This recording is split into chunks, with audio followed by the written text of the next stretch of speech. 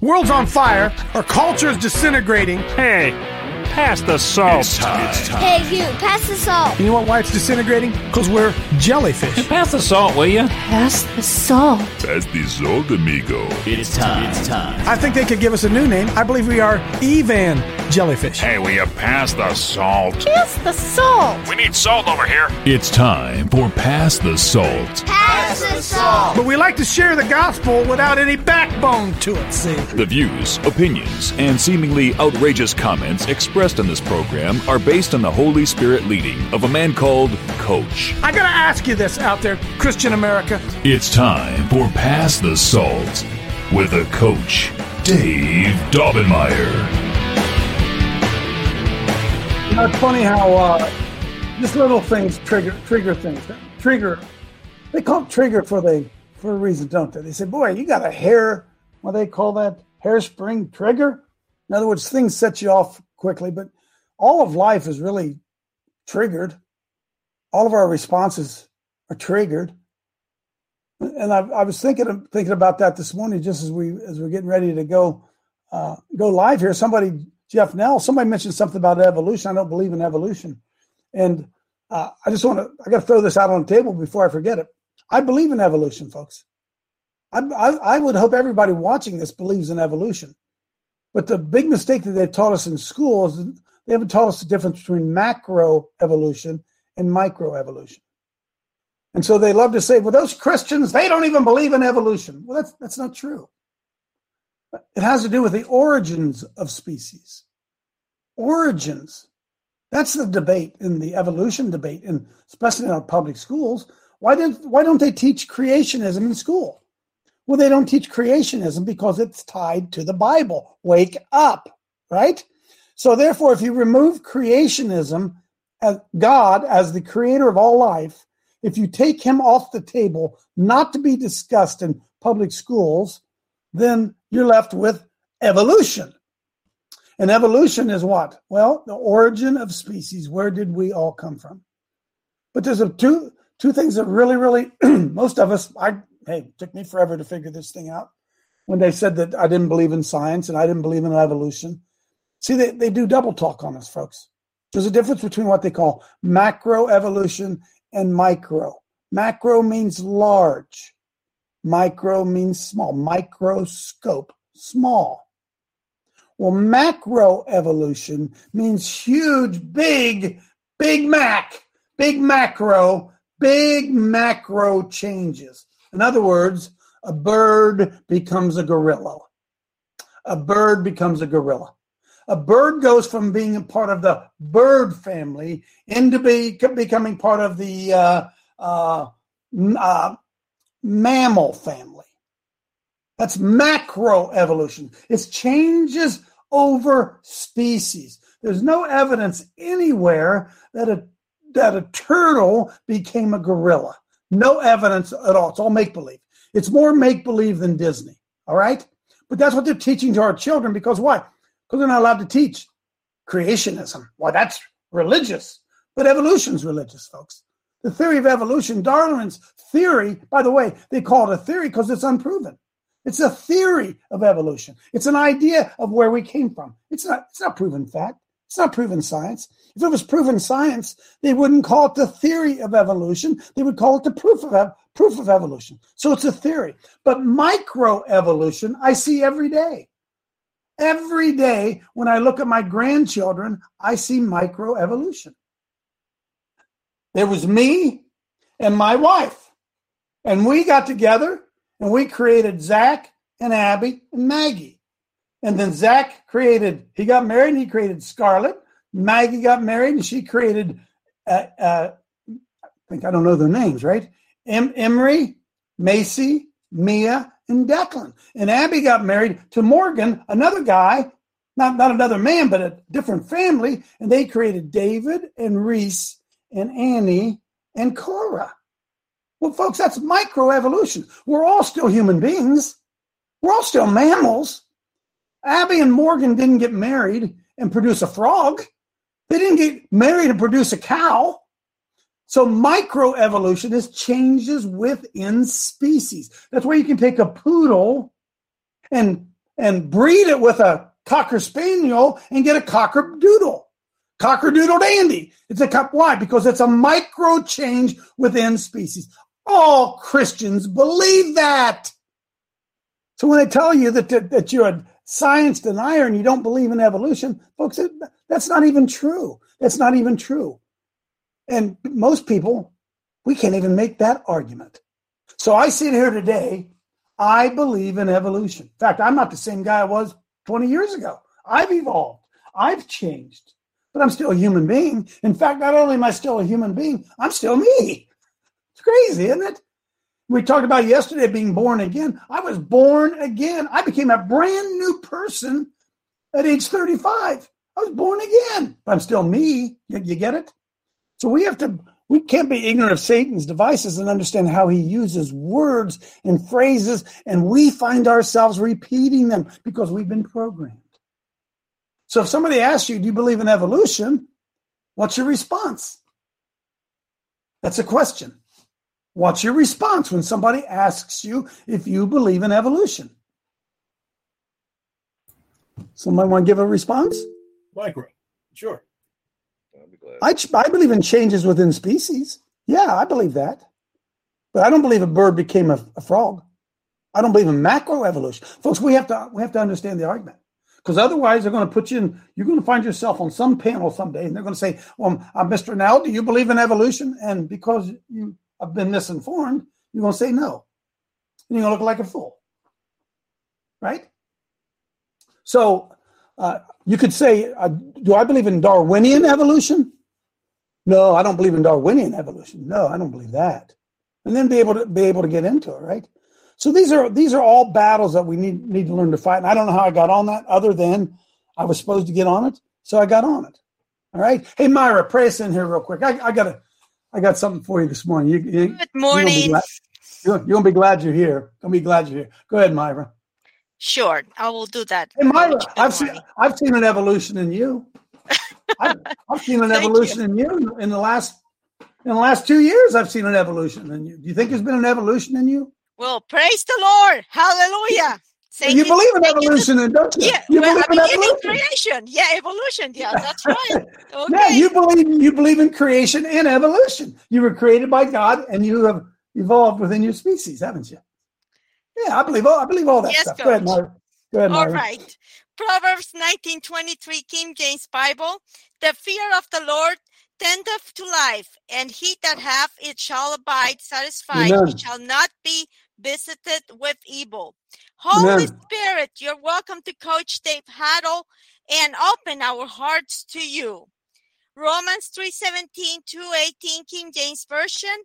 And the way of peace have they not known. No, they and haven't. There's no fear of God before their eyes. That's the truth. Romans 1:27-28, King James Version. And likewise, also the men living the natural use of the woman burn in their lust one toward another with men working that which is unseemly and receiving in themselves that recompense of their error which was met. That's right. And they sure did. Even as they did not like to retain God in their knowledge, God gave them over to a reprobate mind to do things which are not convenient. Not convenient at all. Psalm 5:5, King James Version. The foolish shall not stand in the sight. Thou hatest all workers of iniquity. God hates all workers of iniquity. Yes, he does. Romans 6:23, King James Version. For the wages of sin is death, but the gift of God is eternal life through Jesus Christ our Lord. Amen. Hebrews 10:18, King James Version. Now, where remission of this is, there is no more offering of sin. 1 John 4:18, King James Version. There's no fear in love, but perfect love casteth out fear, because fear hath torment. Amen. He that feareth is not made perfect in love. Hebrews 10:23-25. Let us hold fast the profession of our faith without wavering. He is faithful that promised.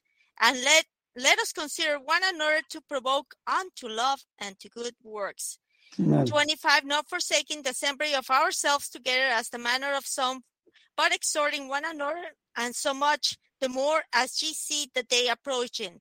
Romans, and we're reading Romans 12:2-3, King James Bible.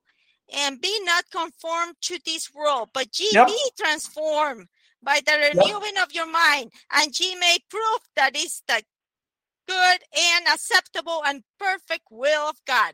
I release the anointing that breaks the yoke of evil unto you in Jesus' name. Amen. Amen. Amen. Amen. Amen.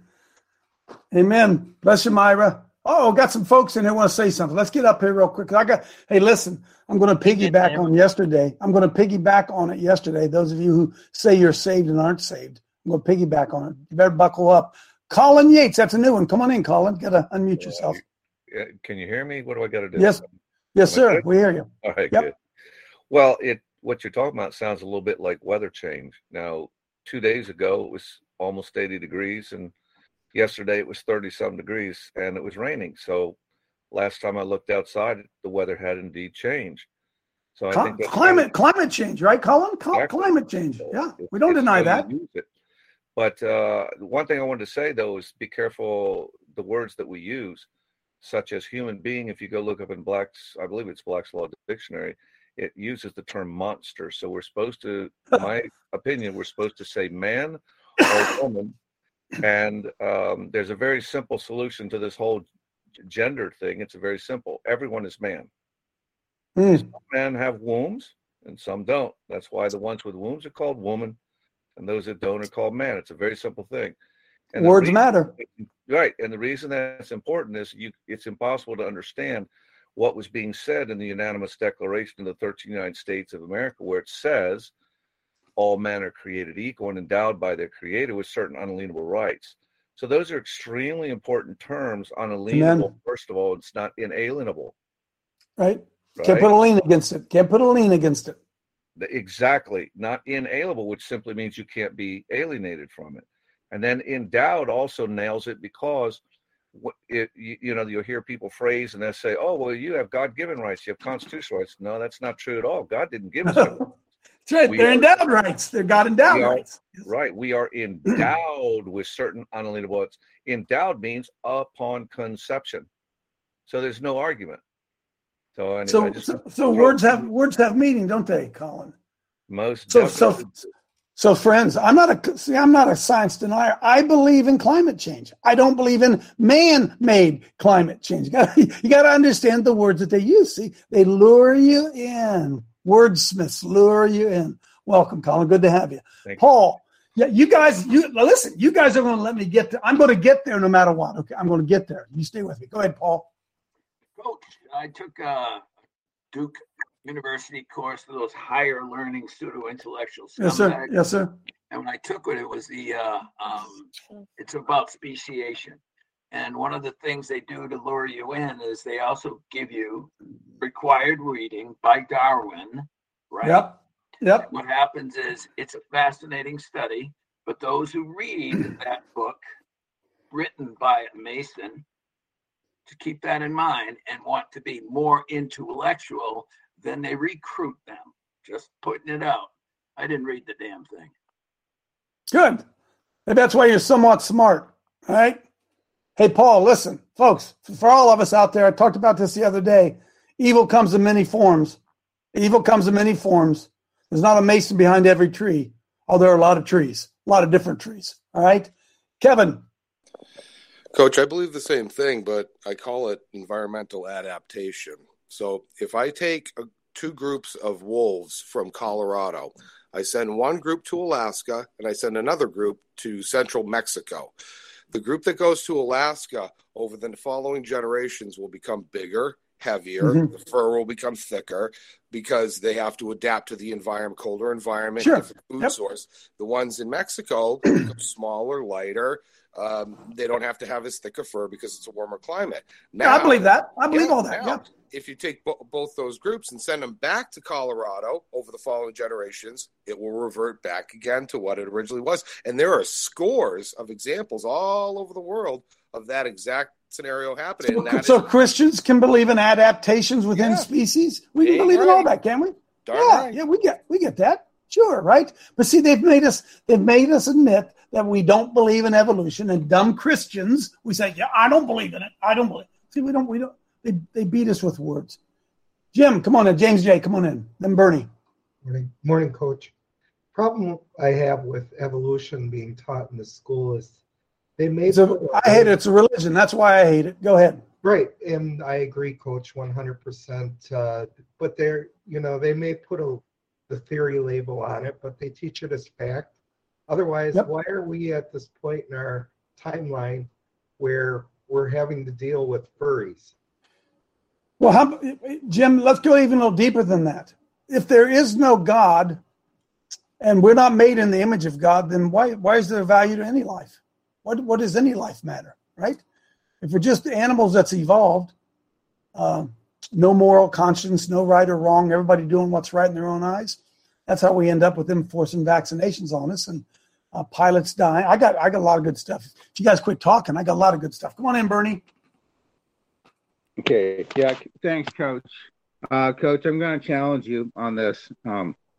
Reason I used to use those terms, but I've given up on that because evolution implies by chance and without purpose, but that it just happened, and also that knowledge was gained, which is different from adaptation. Would mean that there's already built in within us, all right, those purposeful things that do adapt, all right. So if you adapt back, forward and backward, then that would be oscillation, not evolution and growth.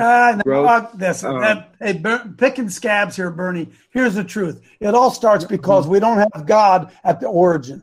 If we had God at the origin, you can use whatever term you want to use. But you have, but what I'm saying is that there's a difference between giving God's providence and God's hand working and things happening randomly without God's hand. Okay, that's Bernie. I think we're on the same page. If we begin to teach everybody that they were created in the image of God, then some of these arguments would go away. To say we have God-given rights, we have to show that God has rights. Let's show there's a God. Right. Or who God is, right? There you go. We're on the same team. We're on the same team. I think we're on the same team. I'm just arguing purpose over purposeless. Gotcha, man. Accountability versus antinomian. Okay, gotcha. Rochelle. Thanks. Real quick, Coach, just to sum this up, what Kevin said with the wolves, the information was already in those wolves to change.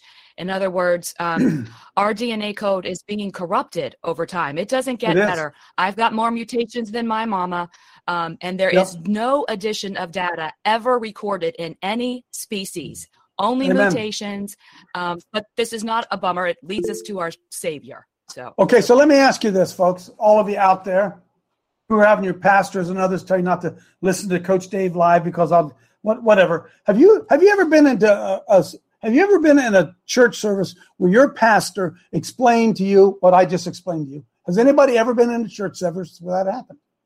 Where your pastor talked about evolution, what it meant, the lies of it, and the deceptive nature of it, and how it has destroyed the idea of God in the hearts of our children. Have you ever heard a sermon on that in church? And I would say no. Nope. You probably haven't. That's why Christians are so stupid about it, right? Because then we have to can I use this term? Then we have to go to secular sources. We're not going to listen to you. That's religion. We're going to go to secular sources. In other words, we're going to go to those who don't even believe there's a God and let them tell us what's going on. How stupid are Christians? How stupid are we? Really? Jessica. Coach, I just wanted to say I was tracking with what Bernie was saying. It goes back to what Colin was saying. Words matter. So yes. I think what Bernie was trying to say was, by definition, evolution it already sends us to a place that we don't even want to be in. So it sends us to a place because they've programmed that word to be something it wasn't. That's the problem. We believe evolution to be something. I'm on Bernie's side. I'm on your side, Jessica. It's not the word that's bad. It's what they've done to the word. Yeah, I don't know if they hijacked it or if that word actually means that. You know what I'm saying? So that's just something I need to look into. Yep. Changes within species, adaptations. I'm with you. But folks, we have to relate where the world is. The world uses the word evolution. We have to be able to counter where they are and then take them to the truth. If they're speaking evolution, then I need to speak evolution until I get their attention and they think I have some sense. And now they have me some sense. Now I can lead them to adaptations. And then I can lead them to creative design. I can lead them to all that stuff. But I can't have an argument with them. They're calling it evolution and I'm calling it. We have to come to a common ground. And folks, I've told you this a number of times. I try, first of all, to destroy their argument before I give them mine. I try to show them how foolish their opinion is. Make them defend their foolish position, and boom, I got them.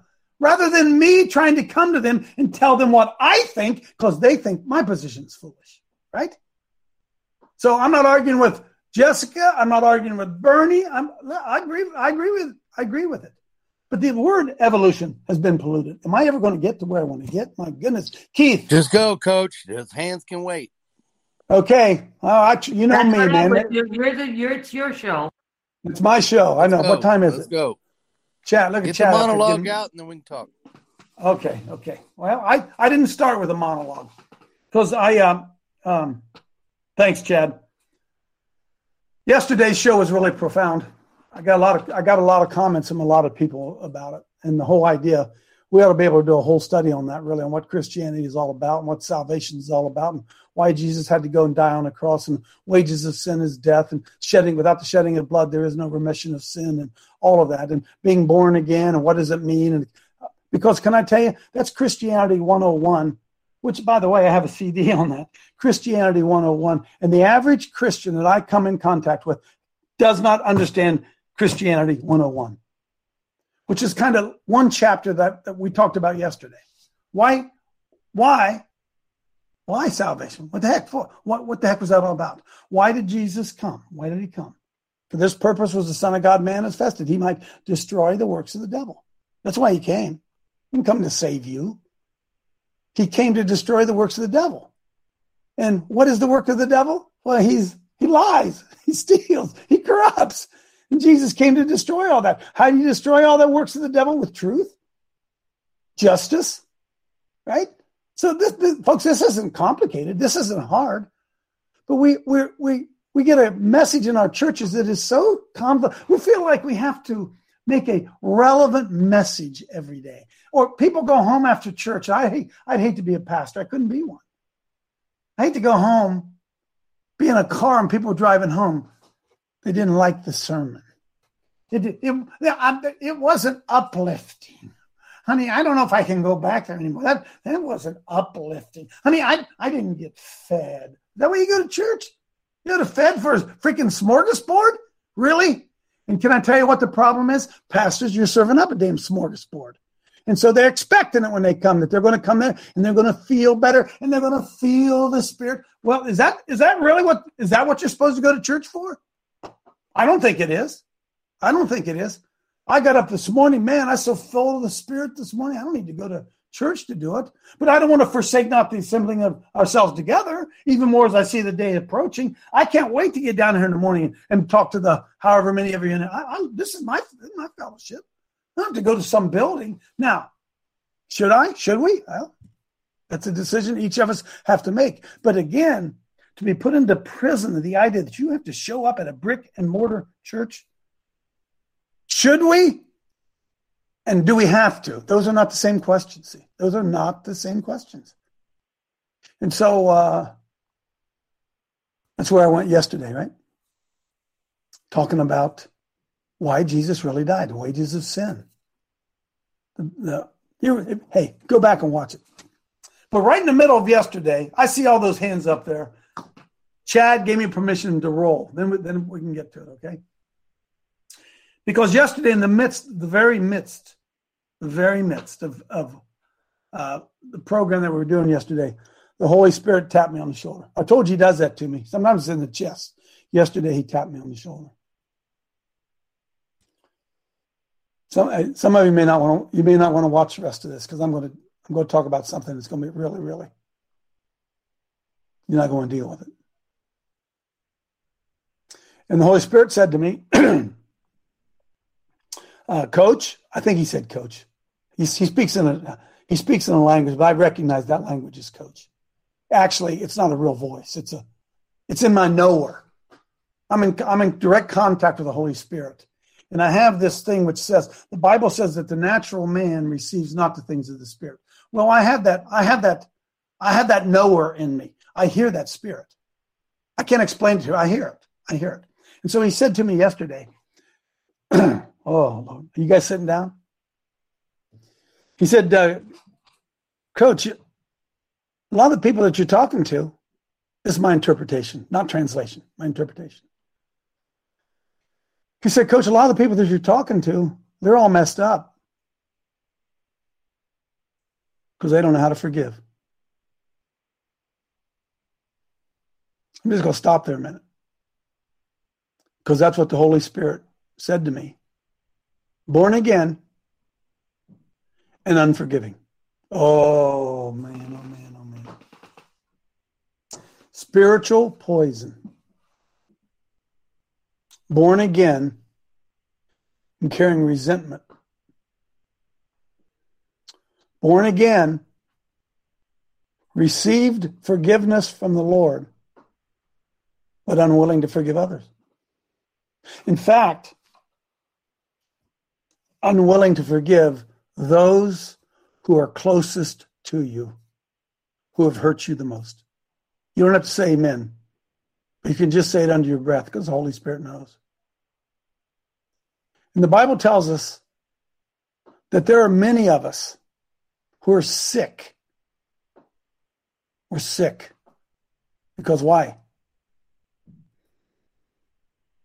Unforgiveness. Root of bitterness in your heart. So I got up this morning. It bothered me all day yesterday, the spiritual poison that meant. Here's how it happened to me. After the show was over, I told Michelle, I said, I think I know what tomorrow's show is about. And she said, what is it? I said, it's unforgiveness. I said, there are a lot of people, Christians in general, a lot of Christians who right now are dealing with family members, relatives, friends, and they are sick at their stomach because somebody said something, did something, whatever, and they cannot forgive them. You don't have to say amen. I know I'm talking to a lot of us here. I know.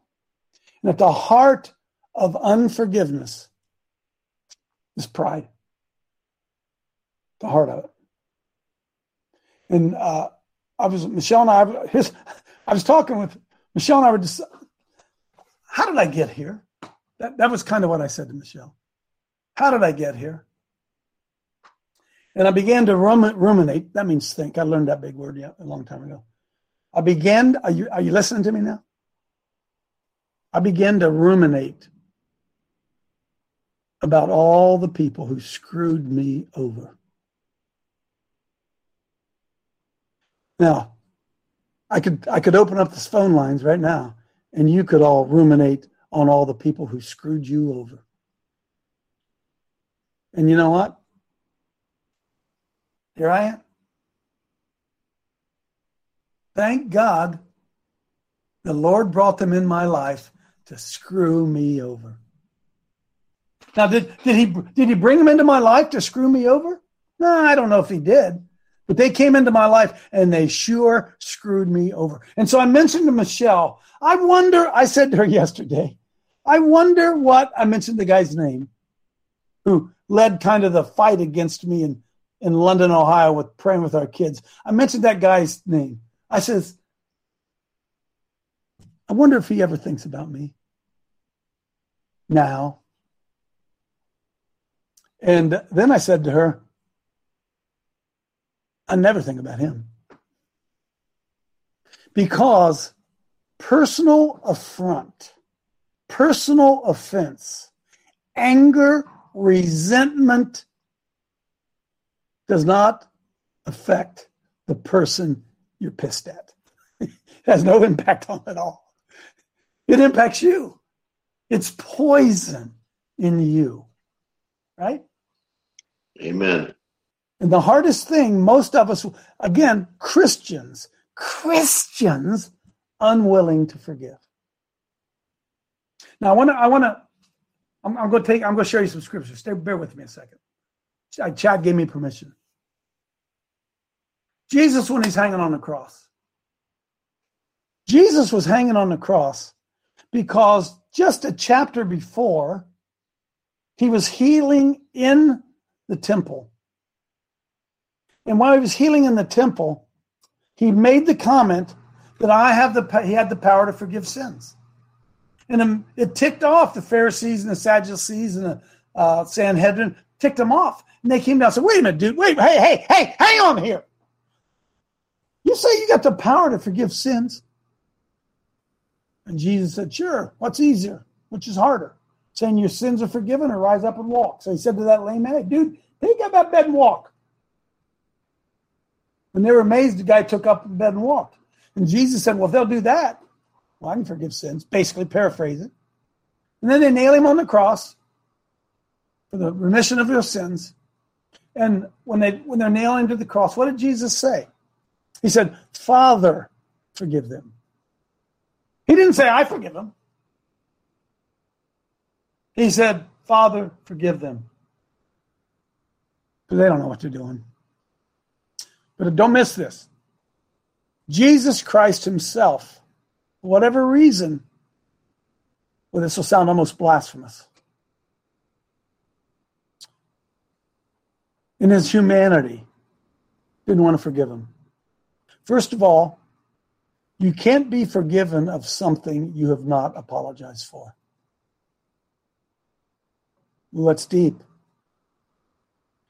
And a lot of you are carrying around a bitterness because all you want them to do is apologize. So if they would just apologize, they won't even apologize. So Jesus is hanging on the cross and he thinks they'll apologize. This is my version of it, okay? And he says, Dad, you're going to take care of this one. I'd forgive them, but they haven't asked for it.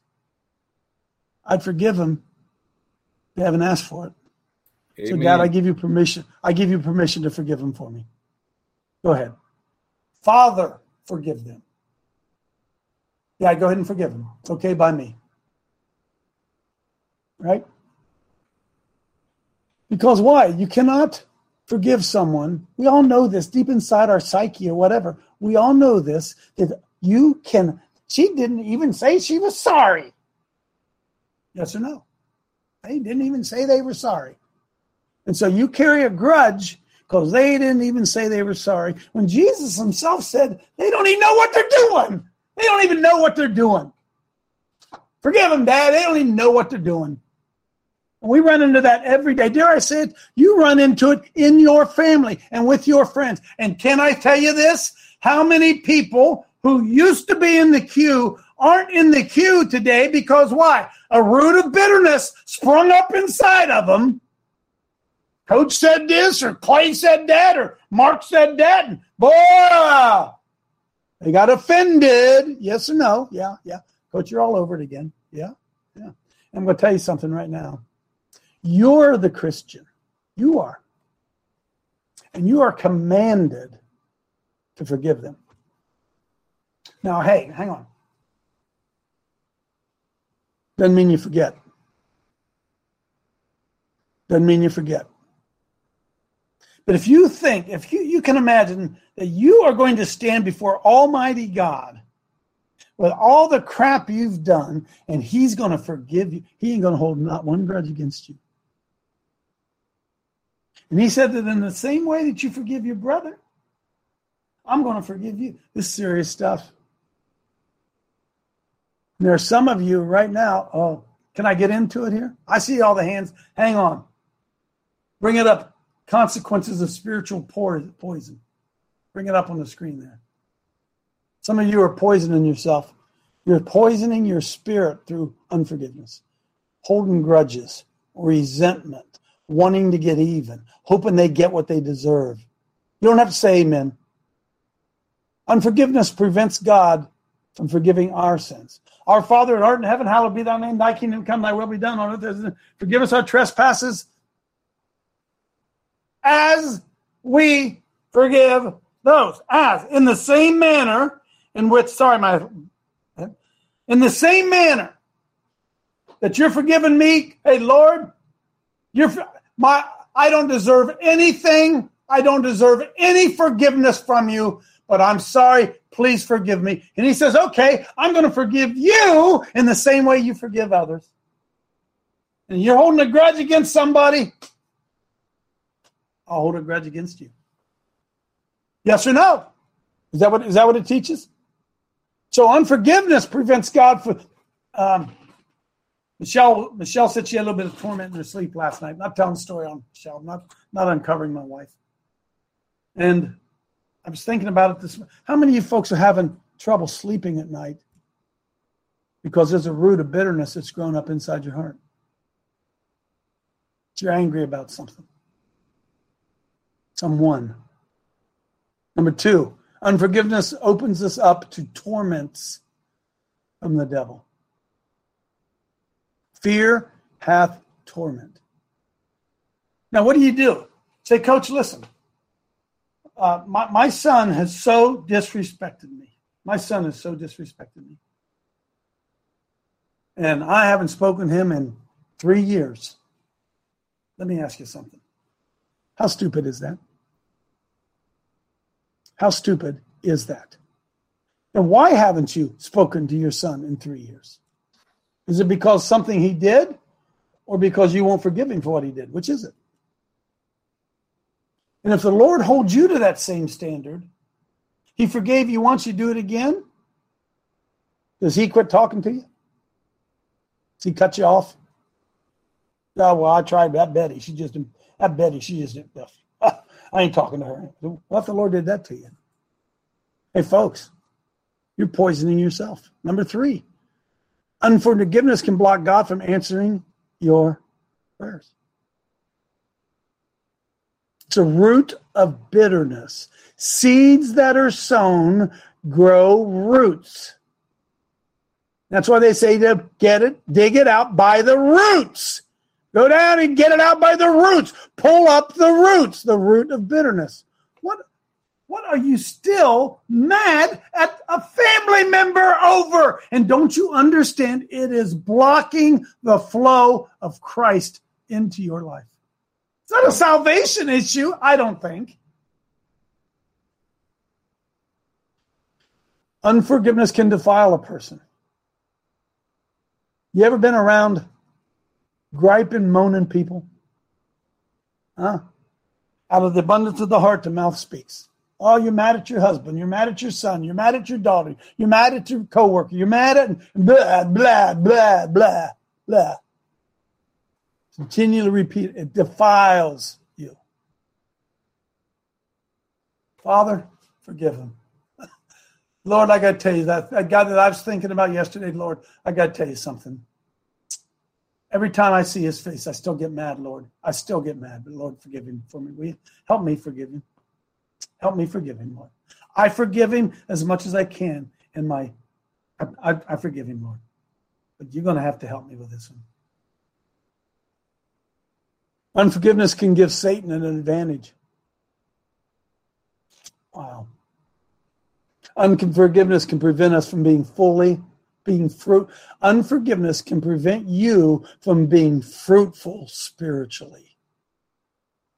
Why? I wish you guys could all come with me. Mark Trump would know this, and Ryan would know this, and Richard would know. Several people would know this. Come up to Sky High with me. It's nothing but roots, twisted vines, embedded thorns wrapped around each other. It chokes off everything around it. I've had 2 years to clean it up. We're cleaning it up, and it's coming to life. But it ain't bearing. It was so hard to get the land to bear fruit up there till I got some of those vines cut down and pulled out of the trees. And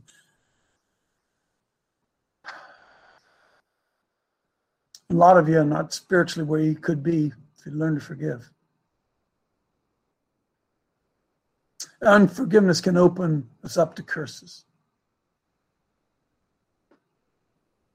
Yep, it sure can. As a man thinketh in his heart, so is he. Let me go on, Chad. Thanks, Chad. Let me go on. want to give you some scriptures here today. Look, here's what some of you need to do. Pardon me, I got to find it here. Some of you got to swallow your pride. You got to pick up the phone, and you've got to call somebody, maybe even today, and say, I'm sorry. I'm sorry. I don't know what happened to our relationship, but I want you to know I'm sorry. Whatever I've done to offend you, please forgive me. Because you're not going to call them and ask them to forgive you. They're holding a grudge against you. Why? They're saying, why won't Clay just say he's sorry? Clay, why won't you just say you're sorry? Because you're waiting for them to. You were the one that was offended. I was offended. They owe me an apology. All right. You don't have it. You don't play any role in this thing. There isn't anything that you've done. You can't pick up the phone and say, hey, listen, just want you to know I was thinking about you today, and I was thinking about, boy, the day that you were born, and wow, what a blessing you were to me, to our family. And I just want you to know I love you. And hey, listen, I know we've had our troubles, and I know that sometimes that we're at each other's throat, but I want you to know that, man, I sure love you. And would you forgive me? If there's something I've done, would you forgive me? Would you help me start this relationship over again?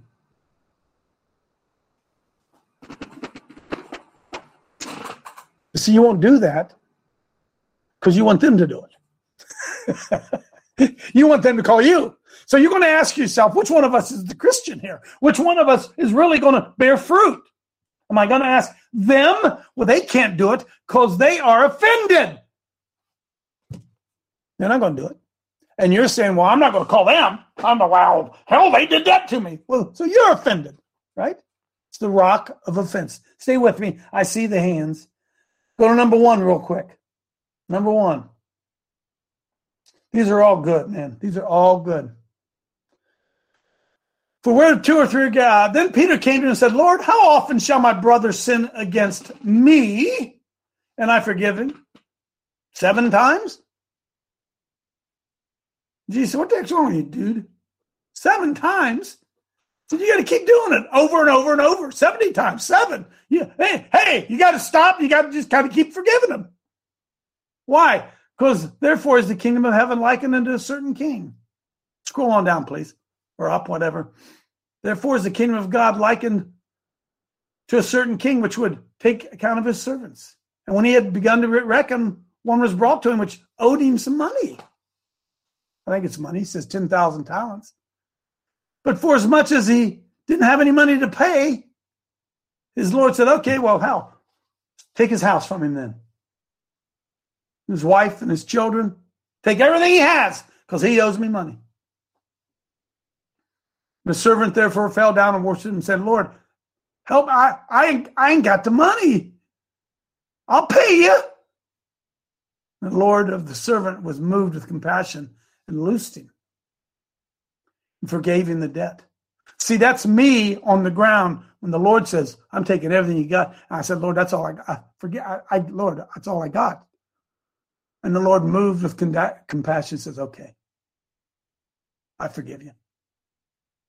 And then that same servant went out and found one of his fellow servants, which owed him $28. He'd grab and say, dude, when are you going to pay up? I got bills I got to pay, dude. When are you going to pay up? And that guy fell down on his feet and bought him. He said, hey, deal with me, dude. I just lost my job. I'm going through COVID. I'll pay you, I promise. And that same guy who had just received grace from his father cast him into prison till he should pay the debt. Folks, cast him in the prison of unforgiveness. Cut him off from all relationship until he paid him the debt. So when his fellow servants saw what was done, they were sorry. And they went to the Lord and said, you know what this guy just did? You forgave him all that debt, and he wouldn't forgive that guy $25. He says, should not thou also have compassion on thy fellow servant? He does not have pity on thee. And his Lord was unbelievably ticked off that servant would not forgive somebody when he had been forgiven so much. The Lord was wroth. Look at this. And he delivered him to the tormentors.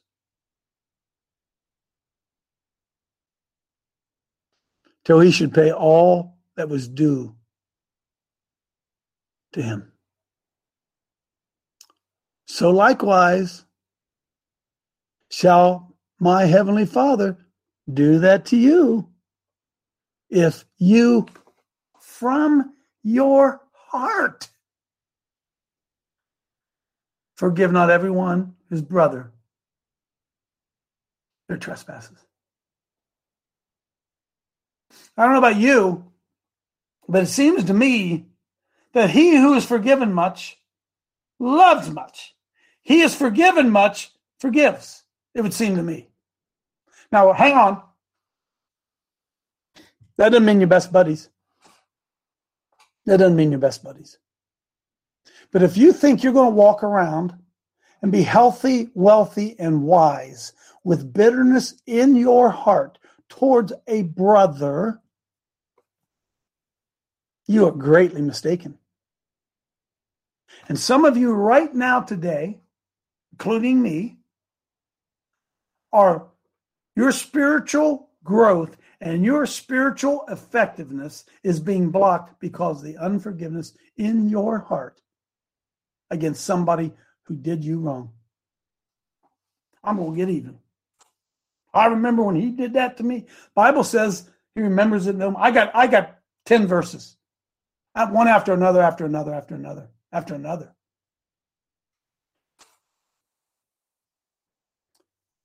And I sometimes go some places, and you do too. And I run into people, and I don't even want to be around them. They are so angry. And they don't even know what they're angry about. That is the fruit. That is the spiritual poison of unforgiveness, friends.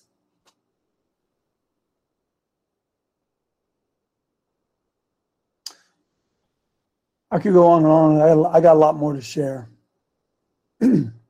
Keep on going. Here's what I think some of you need to do. Thanks, Joe.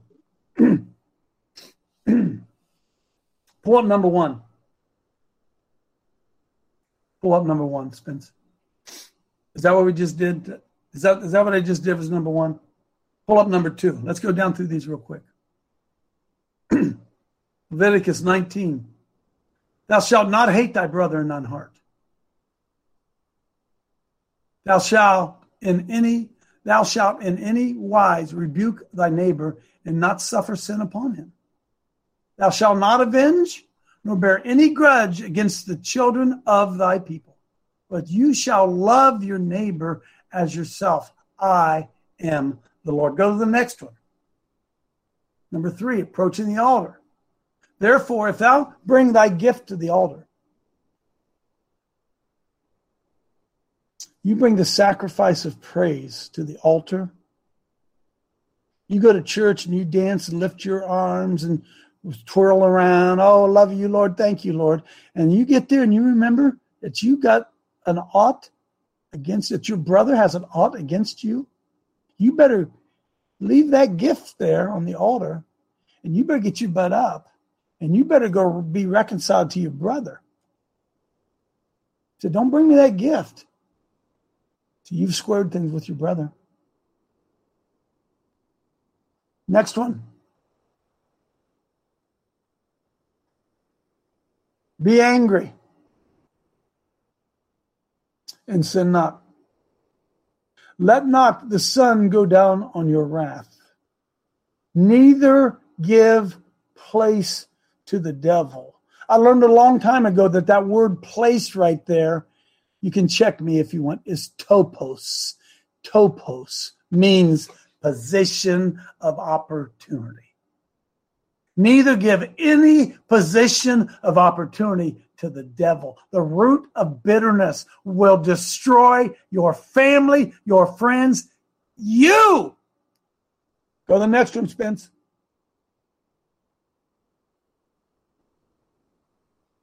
Looking diligently, lest any man fail, the grace of God, lest any root of bitterness springing up trouble you, and thereby many are being defiled.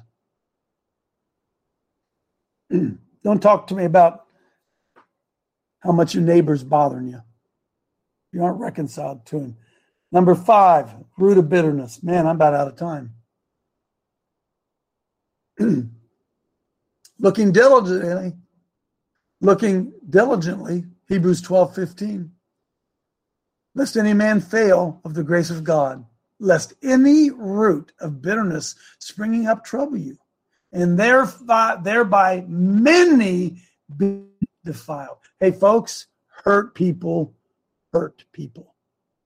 Bleeding people bleed on other people. Stop the bleeding. 6. If a man says, I love God, and is ticked off at his brother, he's a liar. For thee that loveth not his brother, whom he has seen, how can he love God whom he has not seen? And this is the commandment have we from him, that he who loveth God loveth his brother also. Even more so, your own children, for heaven's sakes. Your husband, for heaven's sakes. How can the Lord bless your home life when you have such a root of bitterness against your spouse or your child? Or what? How can it? What? Number 7, I think. I don't know. I'm about done here. I'm about out of time. I'll get you in here. And be kind one to another. Ephesians 4. Tenderhearted, forgiving one another, even as God, for Christ's sake, hath forgiven you. God didn't want to forgive you, but his son says, come on, Dad, that's the deal. Come on, that's the deal we made here. He says, okay, all right. So I think that this root of unforgiveness and bitterness is paralyzing many of us. Amen. And before I open it up, which I'm going to here in a second, some of you got a decision you got to make. Are you going to open the door? Are you going to extend a hand in forgiveness?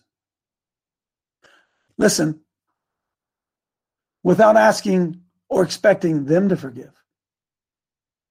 If you're just going to forgive them because it's what the Lord told you to do. I always told my wife, somebody said this, it's good. Women forgive, they just never forget. And I often say, I thought you forgave me of that. Why do you keep bringing that up? You know why they keep bringing it up? Because they never really forgave me of it. I'm not saying you forget. I'm not saying that every relationship becomes hunky-dory and lovey. I'm not saying that. But all you can do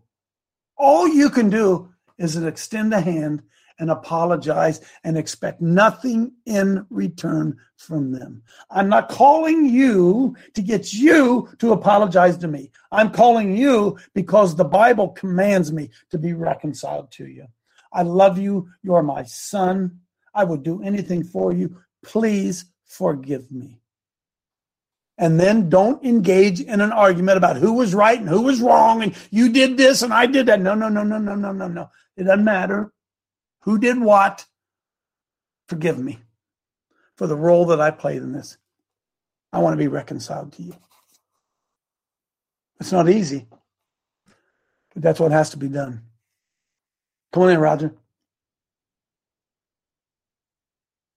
Only got 5 minutes here. Come on, Jerry. Morning, Coach. I got notes, but I'll make it quick.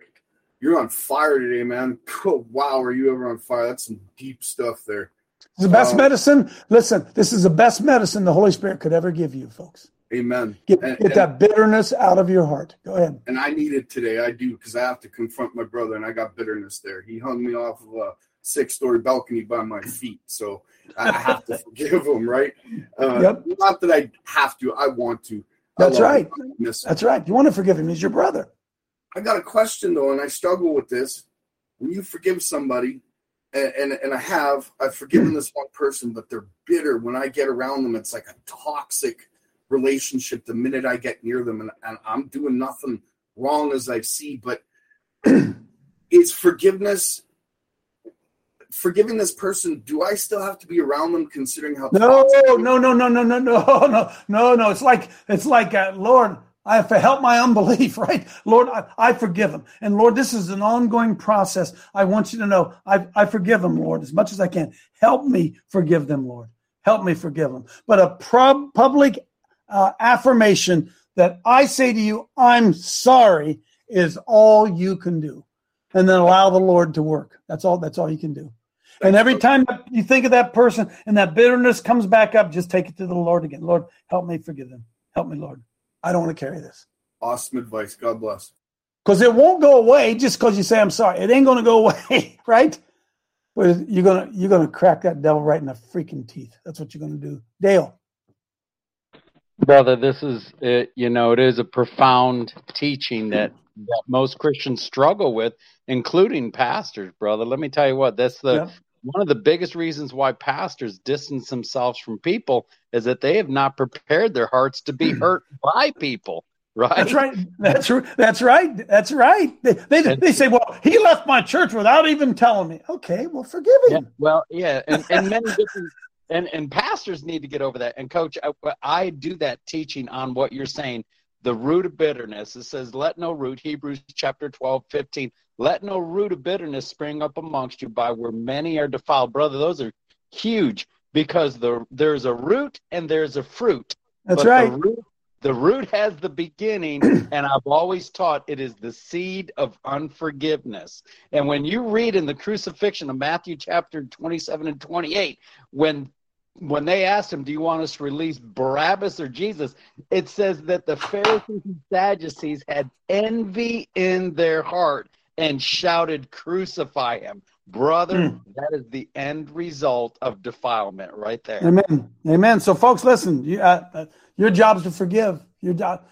I can't believe I'm running out of time. Roger, try it again. Roger, we can't hear you. You playing games with me today? Kevin. Coach, forgiveness is the willful act of releasing another person from the debt that you perceive that they owe you. That's what Jesus did, right? Yep. He forgave you. Died on the cross. You didn't deserve it. You didn't deserve it. No, that's right. And quickly, there's two problems with it. First off, you're the one who ends up having to carry the debt around. So you're sick with it, not Makes them. You sick. That's right. Yep. That's right. And that debt builds interest. So it grows and grows and grows. Love you, brother. Betty. Can't hear you. Yeah, I'll tell you what, you hit it on the nose, and I think you're talking to me. I know you're talking to everybody, but I mean, every day it's like, but I tell you what, I have connected from my brothers and my cousin, sometimes even my husband, I'm not disconnected from my hubby, but I've learned to forgive and to say sorry. But like my family at home, I've disconnected because I say sorry. I text them to see how they're doing, and they don't respond back. Yeah, but you're not responsible for that. You're not responsible for that. You're responsible for you saying, I'm sorry. You're not responsible for them. You want to deliver yourself, not them, Betty. Yeah. Quickly.